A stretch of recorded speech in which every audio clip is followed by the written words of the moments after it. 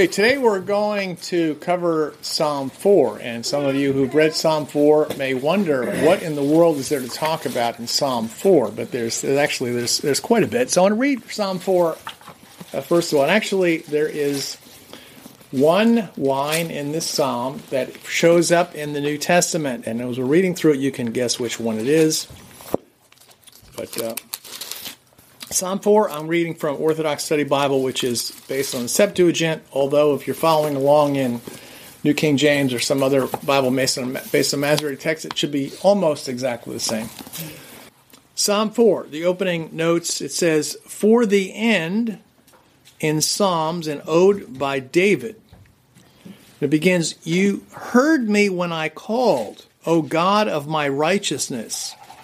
You strengthened my heart when I was in distress. Have mercy on me and hear my prayer. How long, O you sons of men, will you be slow of heart?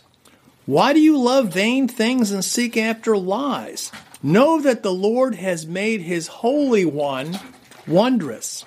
The Lord will hear me when I cry to him. Be angry and do not sin. Have remorse upon your beds for what you say in your hearts." And then there's a pause. I think it's the little string music accompaniment here, and then we resume. Verse 6, "Offer the sacrifice of righteousness and hope in the Lord. There are many who say, 'Who will show us good things?' O Lord, the light of your face was stamped upon us. You put gladness in my heart. From their season of wheat, wine, and oil they were multiplied. I will both sleep and rest in peace. For you alone, O Lord, cause me to dwell in hope." So just a few observations, and then we'll start to look through take this verse by verse here. So Psalm written by David. If you're reading the Masoretic text, the Septuagint, as I mentioned before, it's almost identical. The verse numbering may vary slightly, so if you're following in a different translation, when I refer to one verse, maybe the verse before or verse after, based on the numbering. And Paul quotes from this psalm in Ephesians 4. He quotes from verse 4 or 5, depending on which translation you're reading from. Where it says, "Be angry and do not sin." That's an exact quote from the Septuagint, from the Greek. It's word for word, letter for letter. It's an exact quote from the Septuagint. And it says here, in the introductory remarks, it says, "For the end," in the Septuagint opening remarks. So what does that mean, for the end? Is it for the end of the song service? Or is it for the end of something in the future? And so I leave it open the possibility that this could be this reference since David says it's for the end. This may refer to the time of the coming of Christ or the time of the kingdom. So the first thing I noticed, let's just read through the first few verses again. "You heard me when I called you, O God of my righteousness. You strengthened my heart when I was in distress. Have mercy on me and hear my prayer. How long, O you sons of men, will you be slow of heart? Why do you love vain things and seek after lies? No, the Lord has made his Holy One wondrous. The Lord will hear me when I cry to him." So David's talking about God hearing his prayer. He wants God to hear his prayer, and he says, in fact, God will hear my prayer when I cry to him. And many people wonder, when I speak to God, does he really hear me? Does God hear me, or am I talking to myself or the ceiling? And does God listen to what I'm saying, and does he take it to heart? Does he heed my requests or not? And David said that he was confident that God heard him, and he's writing under the inspiration of the Holy Spirit, so God certainly did hear him. But how do we know, just because God's hearing David, how do we know God hears us? And why did David believe that God heard him when he cried out to him? Now, David's attitude isn't God hears everybody. He's making a contrast here that he's living his life differently from most of the other people that are out there. And he's rebuking many other people when he says, how long, O sons of men, will you be slow of heart? Why do you love vain things and seek after lies? So David is drawing a contrast between the way he's living and the way a lot of other people, maybe most other people, are living. And he's convinced that God hears him when he cries out to him. So why does David believe God hears him?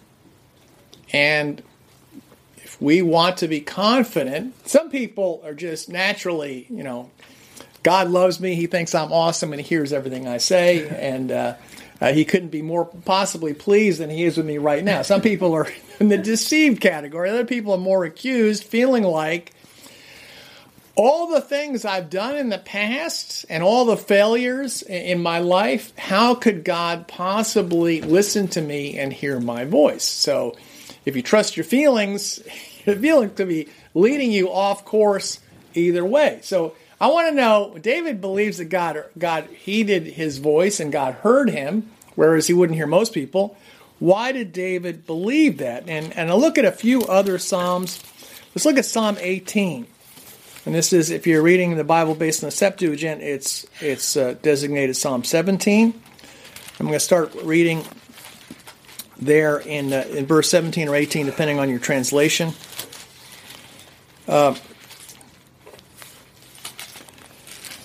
says, he will deliver me from my strong enemies, from those who hate me, because they were too strong for me. They overran me in the day of misfortune, but the Lord became my support, and he led me to a wide place. He will deliver me because he willed it for me.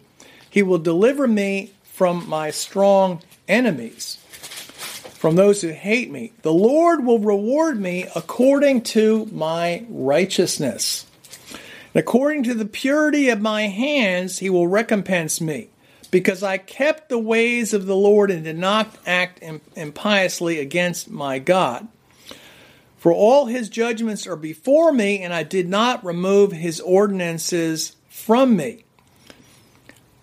I will also be blameless before him, and I will keep myself from my lawlessness. The Lord will reward me according to my righteousness, according to the purity of my hands before his eyes.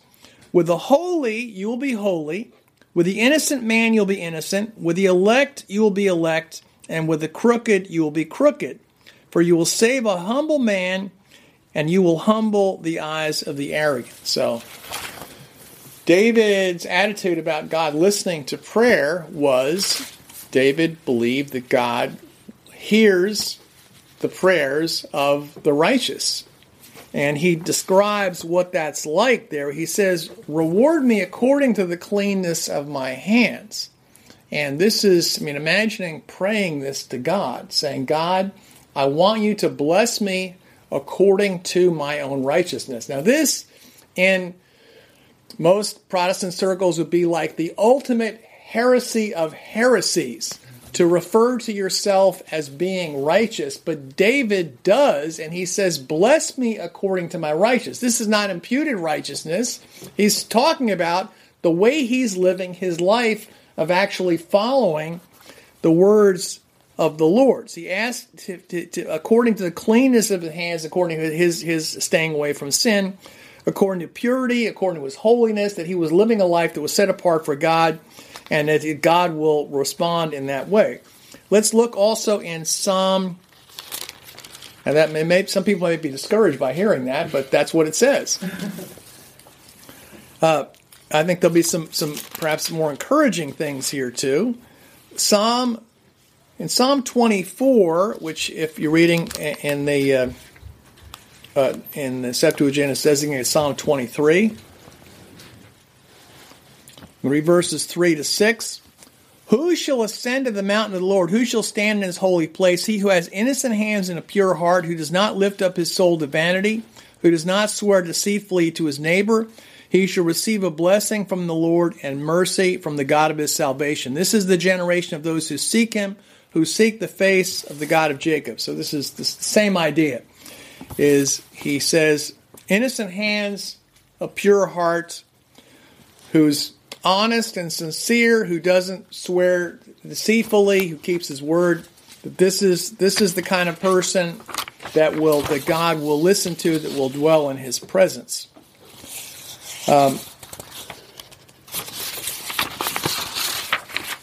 On the other hand, let's look at the next psalm. It's Psalm 25, which is designated Psalm 24 in the Septuagint. Start reading in verse 4. David says, "Make known your ways to me, O Lord, and teach me your paths. Lead me in your truth and teach me. For you are the God of my salvation. On you I wait all the day. Remember your compassion, O Lord, and your mercy, for they are from old. Do not remember the sins of my youth, nor my ignorance, but remember me according to your mercy. Because of your loving kindness, O Lord, good and upright is the Lord. Therefore he will instruct sinners in his way. He will guide the gentle in judgment. He will teach the gentle his ways. All the ways of the Lord are mercy and truth. Those who seek his covenant and his testimonies. For your name's sake, O Lord, pardon my sin, for it is great. Who is the man who fears the Lord? He will instruct him in the way he chooses. His soul shall dwell among good things. His seed shall inherit the earth. The Lord is the strength of those who fear him. And to those who fear him, his name is the Lord. He will show them his covenant. So here he says, and he's saying, bless me according to the cleanness of my hands. He said that before, according to the innocence of my heart, purity of my heart. Here he says, please, can you forgive me for the sins of my youth, the many sins I've committed in the past? So he says, according to your mercy, God, please forgive me for the sins of my past and show me the way of righteousness. So some people will tend to beat themselves up as a result of all the bad things that they did in the past. And David doesn't do that. He acknowledges his sin, that his sin is great, and that he's committed many sins in the past. But he believes that God is merciful and that God will forgive his sins. But he's also committed to a path of righteousness in his life. So I think this is the attitude of David in approaching God. Is not, I've led a perfect life. He's not saying that. But he's saying, I am striving, I am leading a righteous life now, and I want you to hear my prayers and bless me according to that. So, some people want to feel close to God, and they'll turn to the Psalms for some comfort and some reassurance. Well, you can pray the prayers that David prayed, including knowing that God is hearing your prayers, if you have the heart that David had, which is striving for righteousness, and also understanding that God is merciful and he will forgive our past sins. So I think this is the challenge. Are you confident when you pray before God? And is the confidence based on just a feeling, a false confidence?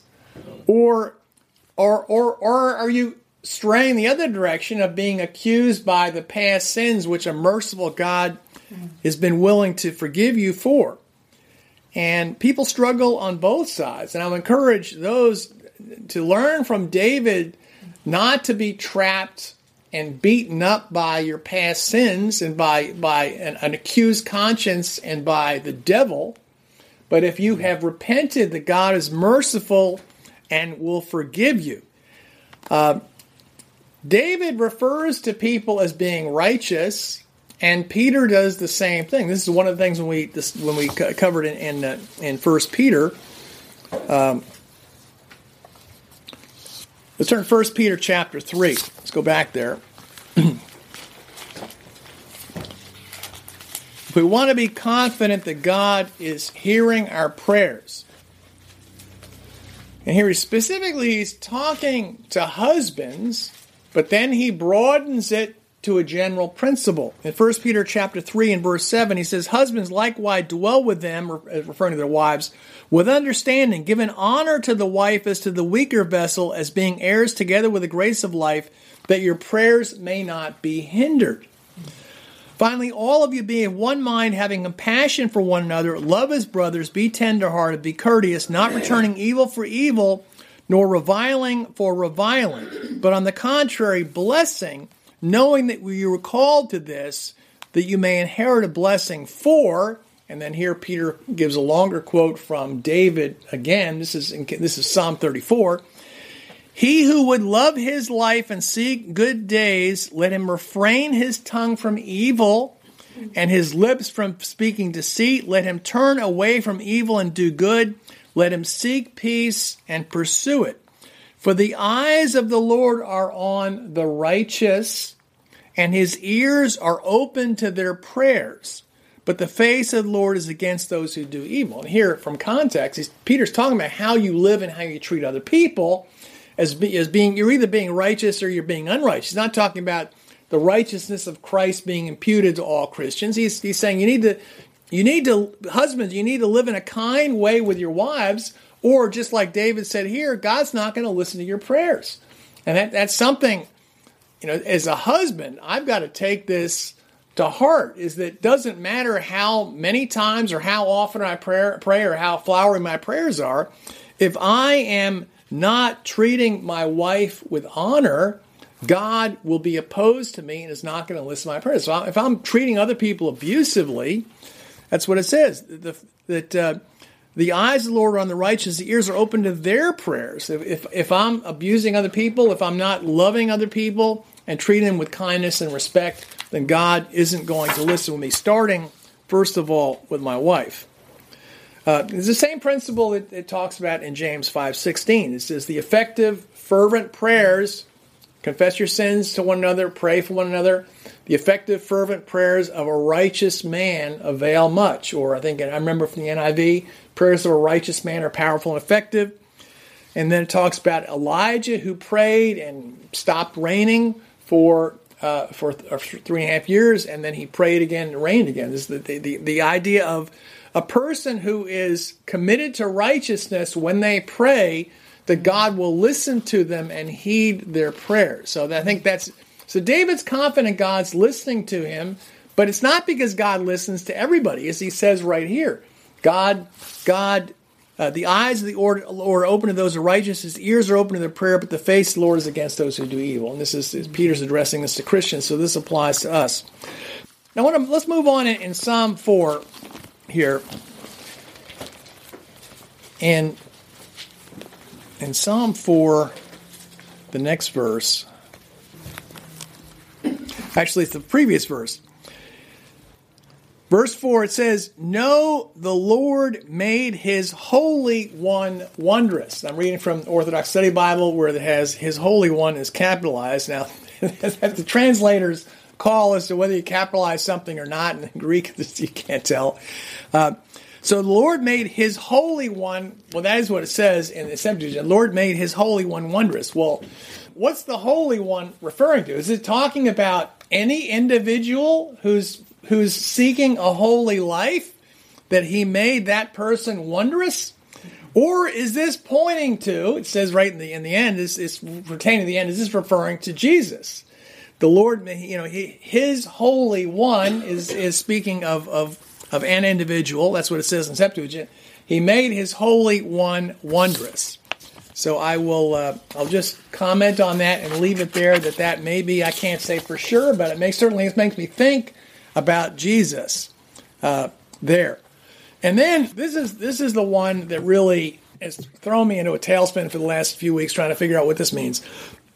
It says, "The Lord will hear me when I cry to him." It says, "Be angry and do not sin." Now, I'm used to this from the past. I read it years ago. I was learning the Bible, reading in the NIV, and I think it's quoted in Ephesians 4 in the NIV. If I remember correctly, it says, "In your anger, don't sin." But what it says here is, "Be angry and do not sin." That is exactly what it says. And in the New King James, it's a literal translation of the same thing. It says the same thing in Ephesians 4:26. It says, "Be angry and do not sin." So I'm thinking, wait a minute. This is the middle of a discussion where Paul's talking about don't be angry, and don't be full of malice and bitterness and anger towards other people. But he introduces it with this statement from the Psalm, which says, "Be angry and don't sin." So it's like, what is that all about here? So let's read the whole passage from Ephesians 4 in context. Ephesians 4. Starting verse 17. So, and this is one of the most important takeaways from the Psalm, is that Paul uses it in Ephesians 4 to talk about how we need to live. And he makes some very important points. Ephesians 4:17, Paul says, "This I say, therefore, and testify in the Lord, you should no longer walk as the rest of the Gentiles walk in the futility of their mind, having their understanding darkened, being alienated from the life of God because of the ignorance that's in them, because of the blindness of their heart, who being past feeling have given themselves over to lewdness, to work all uncleanness with greediness. But you have not so learned Christ, if indeed you have heard him and have been taught by him, as truth is in Jesus, that you put off concerning your former conduct the old man, which grows corrupt according to deceitful lusts, and renewed in the spirit of your mind. And you put on the new man, which was created according to God in true righteousness and holiness." In verse 25 it says, "Therefore, putting away lying, let each one of you speak truth with his neighbor, for we are members of one another." And then in verse 26, he says, "Be angry and do not sin." That's from Psalm 4. "Do not let the sun go down on your wrath, nor give place to the devil. Let him who stole steal no longer, but rather let him labor, working with his hands what is good, that he may have something to give him who has need. Let no corrupt word proceed out of your mouth, but what is good for necessary edification, that may impart grace to the hearers. And do not grieve the Holy Spirit of God, by whom you were sealed for the day of redemption. Let all bitterness, wrath, anger, clamor, and evil speaking be put away from you with all malice. And be kind to one another, tender-hearted, forgiving one another, even as God in Christ forgave you. Therefore be imitators of God as dear children, and walk in love as Christ has also loved us and given himself for us, an offering and a sacrifice to God for a sweet-smelling aroma." So here's the question. I can go back to this verse 26. "Be angry and do not sin." Are these two commands here? Be angry? Okay. Really? You want us to be angry and don't sin? Is that really what it means? Paul's basing his teaching on getting anger out of your life from a verse that says, "Be angry. Be angry and don't sin." So what do we do with this? He's telling us, speak truthfully to one another and put away bitterness, wrath, anger, and malice toward one another. That's he's pulling that out of this passage right here. So he says, be angry and don't sin, which is a literal translation. And then he tells us, don't let the sun go down on your anger, and don't give place to the devil. I assume he's meaning giving him a little platform into your heart, a place to start from. That the devil, you're giving him a place in your heart and in your life, and he can from which he can operate and expand his own evil, wicked operations. So I'm left with a few questions. I don't know about you. One of them, why does God tell us to be angry in the Psalm? All right. Is anger always a sin? Does God get angry? Did Jesus ever get angry? I get pushback from that. So sometimes people say, no, Jesus never got angry. But I think about when he cleared the temple. In John chapter 2, when Jesus cleared the temple, he made a whip of cords, get these out of here, overturn the table. Certainly looks like he's angry to me. So what is the Bible teaching us about anger? Is it saying that anger should be eliminated from our lives, or that it should be curbed? What does it say? And so I was stuck on this: be angry and do not sin. So I'm thinking, probably the most common word in the whole Bible has got to be the word "and." All right. Okay. So what can I learn about the word "and"? Well, it's if you look in Strong's, it says the word "and" in the Greek word "and." It's kai. It can also be translated also even to both. But or yet. So it's a word that sticks together two ideas. And the two ideas could be complementary ideas, like they go in a series, they go together, or they could be two contrasting ideas even. Let me give you an example where that, let me give an example. In English, we would usually use and for one and we use but for the other. For example, I would say he was engaged to his fiancée for 6 months and then he got married. But if I said he was engaged to his fiancée for 6 months, but he didn't marry her, all right, you would stick a but in there because it's like this doesn't follow. This puts a change in direction from what you would expect. So we use an and in one and a but or another. Or this is a little more graphic example. The shark approached the distressed swimmer with his jaws wide open. But he didn't bite the swimmer. You wouldn't use and there. Use a but there in English because it's like this isn't what you expect. This is the change in direction. The two. So I found one example where the word and is used, but the translators into English, the kai, will switch it over to but. Okay, this is an example. Mark 6, verses 18 to 19. It says, this is John the Baptist, had said to Herod, it's not lawful for you to have your brother's wife. Therefore, Herodias held it against him and wanted to kill him, but she could not. All right? So you get the idea. This is the same word is used there, which was usually translated and in the Bible, but the translators are looking and say, well, this but in English makes more sense. In Greek, it can be two similar ideas or one that's kind of off kilter with the other one. So basically, I think what we would say in English is perfectly legitimate the way it's expressed here in the language. But what way we would normally say this in English is be angry, but don't sin. Or the two ideas are connected, but one puts a restriction on the other. It puts a change on the other. So that makes the most sense to me. And like the NIV, I learned in the NIV, in your anger don't sin. It's like you can be angry, but don't take it to the point of sin. There's limits on your anger. And I think of this as like if you're dogs.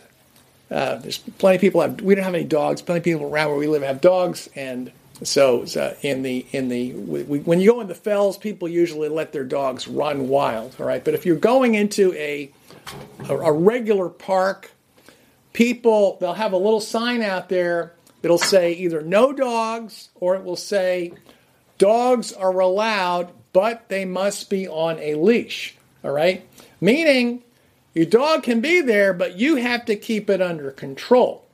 And I think it's the same idea that God is saying here, okay? You can have anger, but there are limits. You have to keep it under control. And Paul says here, don't let the sun go down on your anger. He doesn't say, don't ever be angry. He says, don't let the sun go down on your anger. So there's limits on it. There's limits for one thing in terms of time, is you don't let it drag on. God will allow us to be angry for a period of time. But he says, don't let the sun go down in your anger. And Jesus says the same thing. Settle matters quickly. If you're angry with your brother is angry with you, you need to get things resolved quickly. Don't let the anger linger. That will give Satan a place in your heart to take over and destroy you from the inside. Some comments from early Christians on this along this line. Tertullian is commenting about this. He says, be angry and sin not. That is, don't persevere in anger or be enraged. So it's saying, okay, he's saying, you got to control your anger like a dog on a leash. You don't just let it rip. You don't let it turn into unrighteous rage, all right? And you can't persevere in it. You can't let it last very long.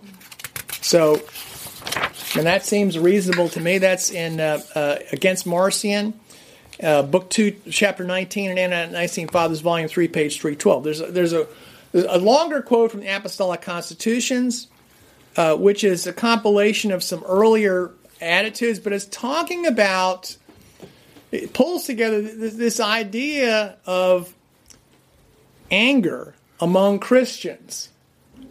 And with several different scriptures, including the one from Psalm 4. So I'm going to read it to you. It says, "Be therefore righteous judges, peacemakers, without anger." So he's writing to the Christians.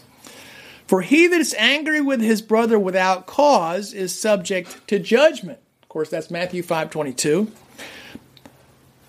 "But if it happens that by anyone's contrivance you're angry at anybody, don't let the sun go down on your anger." That's Ephesians 4:26. "For David says, be angry and sin not." That's Psalm 4:4. That is, be soon reconciled, lest your wrath continue so long that it turn to a settled hatred and work sin. "For the souls of those that bear a settled hatred are to death." That's from a quote from Proverbs 12:28 in the Septuagint, says Solomon. "But our Lord and Savior Jesus Christ says in the Gospels, if you bring your gift to the altar and there remember your brother has anything against you, leave there your gift before the altar and go your way. First be reconciled to your brother and then come and offer your gift to God." Of course, that's Matthew 5:23-24. Now, the gift of God, so he's making the point, so before you offer your gift, what's the gift referring to? He says, now the gift to God is everyone's prayer and thanksgiving. "If therefore you have anything against your brother, or he has anything against you, neither will your prayers be heard, nor will your thanksgiving be accepted by reason of that hidden anger. But it is your duty, brothers, to pray continually, yet because God hears not those which are at enmity with their brothers by unjust quarrels, even though they should pray 3 times an hour. It's our duty to compose all our enmity and littleness of soul, that we may be able to pray with a pure and unpolluted heart. For the Lord commanded us to love even our enemies, and by no means to hate our friends. And the lawgiver says," this is a quote from Leviticus 19, "You shall not hate any man, and shall not hate your brother in your mind. You shall certainly reprove your brother and not incur sin on his account." That's Leviticus 19:17, which is right before the second greatest commandment, love your neighbor as yourself. It says, you reprove your brother and be so that you won't be pulled into sin, and don't hate your brother. You can't do that. That's from Apostolic Constitutions, Book 2, Section 6, and Anti-Nicene Fathers, Volume 7, page 419. So this is the principle that God is looking for in us, is that anger is not necessarily always wrong, but it better be under control, and it better be resolved quickly. And if we want to offer our gift, meaning our prayers, then we need to do that before we pray. That's the gift that Jesus is talking about, which makes perfect sense to me. Now, the whole idea about God being angry, and for one of the things in Ephesians 4 and 5, it says, "Therefore be imitators of God as dear children." Now, is God ever angry? And is that God does get angry? So how does that all fit together with anger and us and God? There's a quote from Lactantius that talks about anger. He's talking about the anger of God and the anger of man.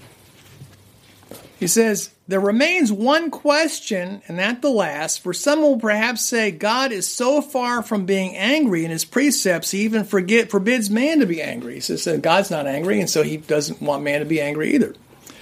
"I might say the anger of man ought to be curbed, because he's often angry unjustly, and he has immediate emotion because he's only for a time. Therefore, lest those things should be done which the low and the moderate station and great kings do in their anger, his rage ought to have been moderated and suppressed, lest being out of his mind he should commit some inexpiable crime.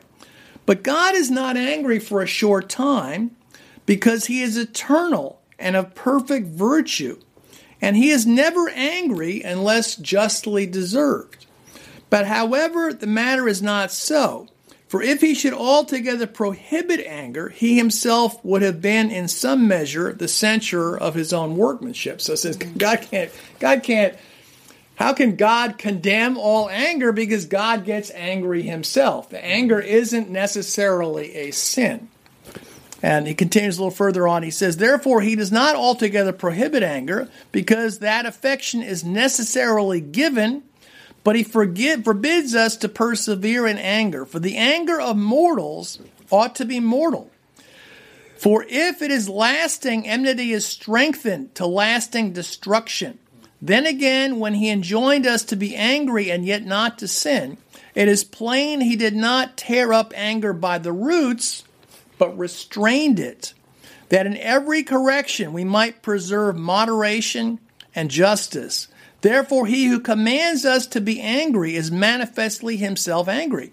He who enjoins us to be quickly appeased is manifestly himself easy to be appeased.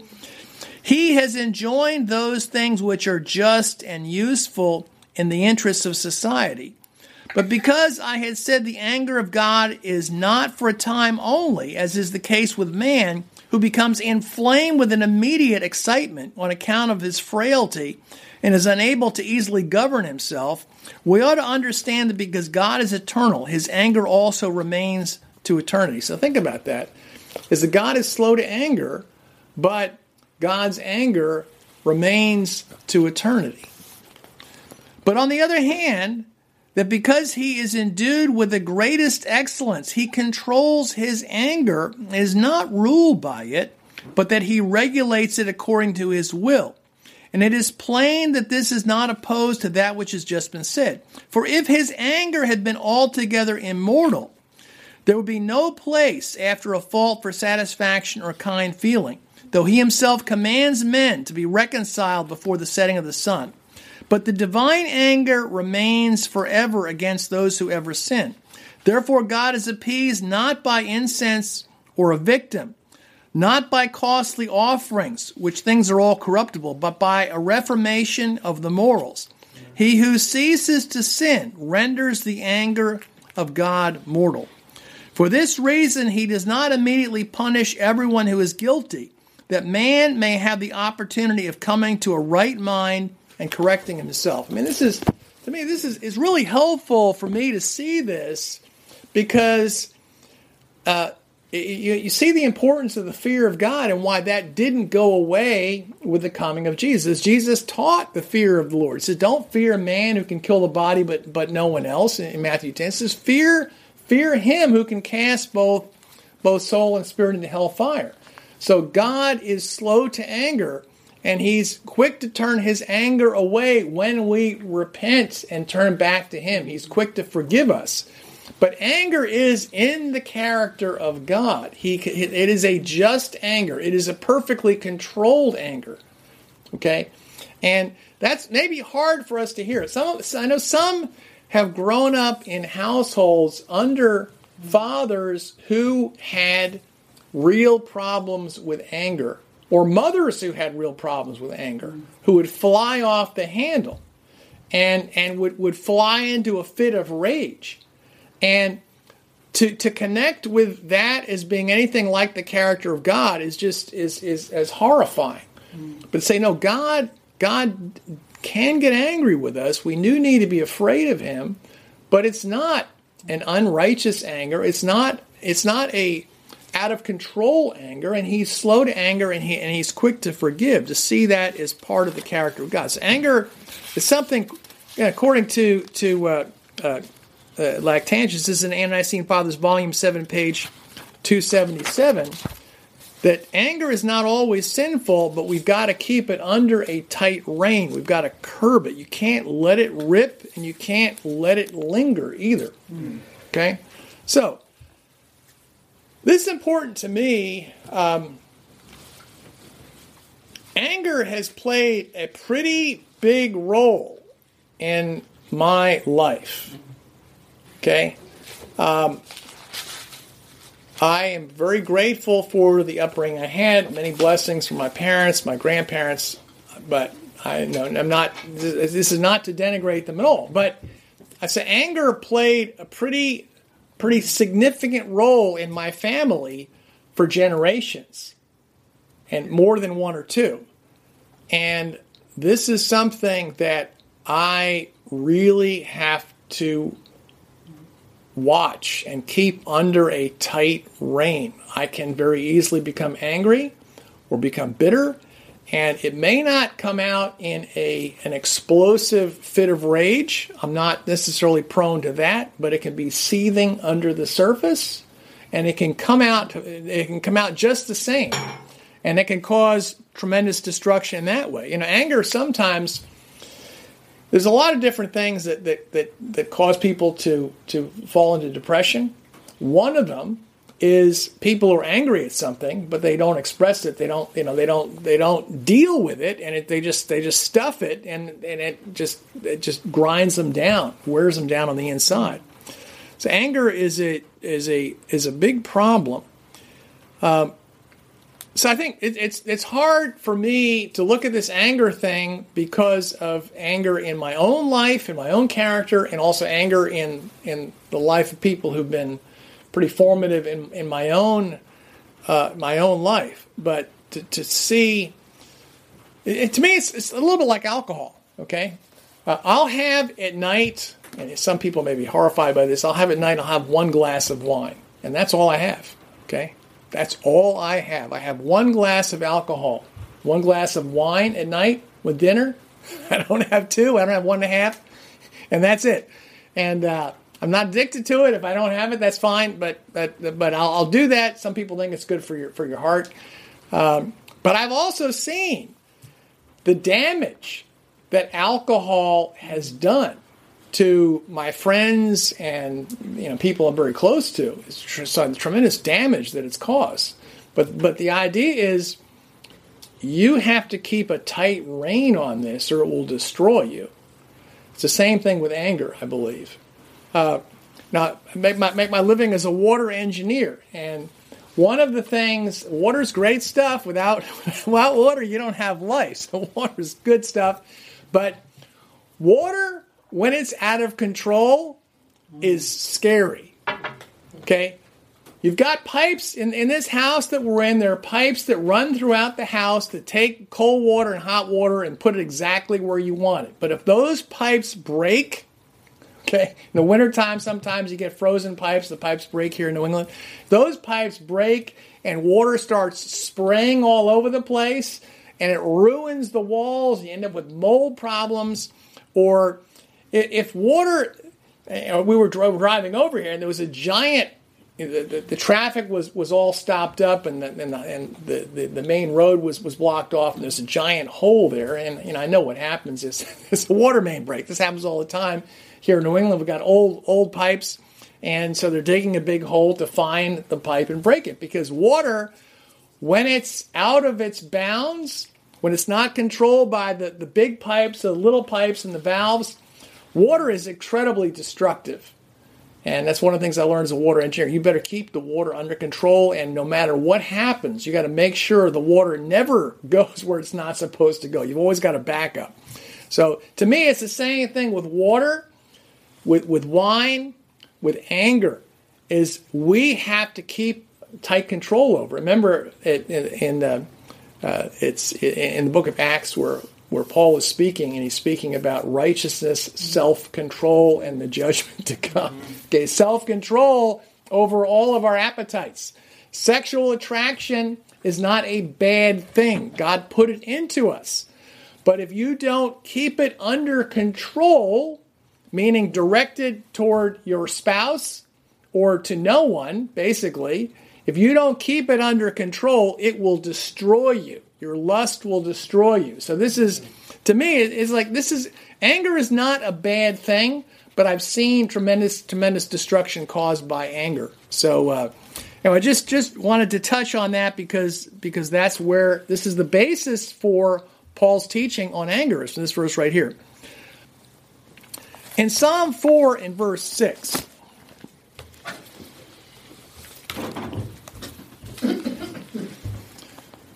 it says, offer the sacrifice of righteousness and hope in the Lord. Now, back at the time that David was writing this, the sacrifices that people would offer would be the bulls or the lambs or things like that. That's or doves. People would offer animal sacrifices. And one of the early Christian writers, Cyprian, is talking about this in Ante-Nicene Fathers, Volume 5, page 512. And he says, there are many places in the Old Testament where it spoke about how, even in the Old Testament, it pointed to the fact that greater sacrifices would be offered in the future. That just as the animal sacrifices were offered in the past, there will be another sacrifice, a better sacrifice that will be offered in the future. And he gives several examples, and one of them is this verse right here, is where he quotes, he says, offer the sacrifice of righteousness, that this is the better sacrifice that will be coming in the future. And I think this is what Peter is referring to in 1 Peter 2, verses 4 and 5. He says, coming to him, that's Christ, as a living stone, rejected indeed by men, but chosen by God and precious, you also as living stones are being built up as a spiritual house, a holy priesthood, to offer up spiritual sacrifices acceptable to God through Jesus Christ. So, rather than righteousness being something that Christ gives to us, and that by imputation, the picture that Peter has is we are priests that are offering up a sacrifice to God, and the sacrifice that we offer to God is righteousness. This is what it's talking about. Offer the sacrifice of righteousness and hope in the Lord. So this is a different way. This is how we worship God, by living righteous lives and offering those things up to the Lord. And then the final point here, verse 7, it says, there are many who will say, who will show us good things. O Lord, the light of your face was stamped upon us. So this is the picture of the light of the face of God. That reminds me of so many things in the New Testament. During the Lord's Supper, we were talking about the Lamb as being the light in the book of Revelation, the light in the city that shines and gives light to the city. So many places in the New Testament where Jesus is spoken of as the light that comes forth from God.